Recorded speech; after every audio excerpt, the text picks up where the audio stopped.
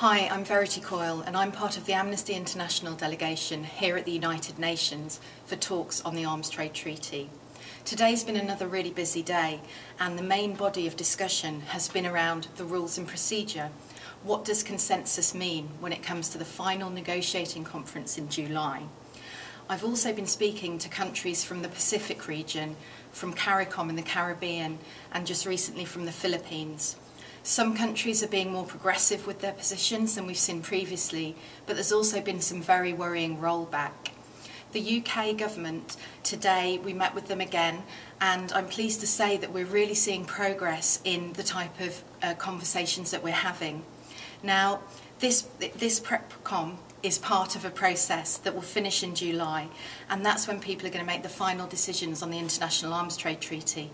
Amnesty believes that that treaty should protect human rights and stop weapons getting into the hands of people who will abuse them. Today I was really struck during the NGO presentations to the United Nations. We heard from a doctor from Nigeria. She spoke about the very human cost of treating people who have suffered violence in conflict from weapons.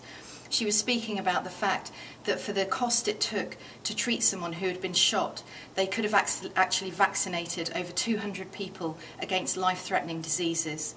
This treaty can be a reality, but we need you to take action. On our website, there's an action towards the party leaders in the UK.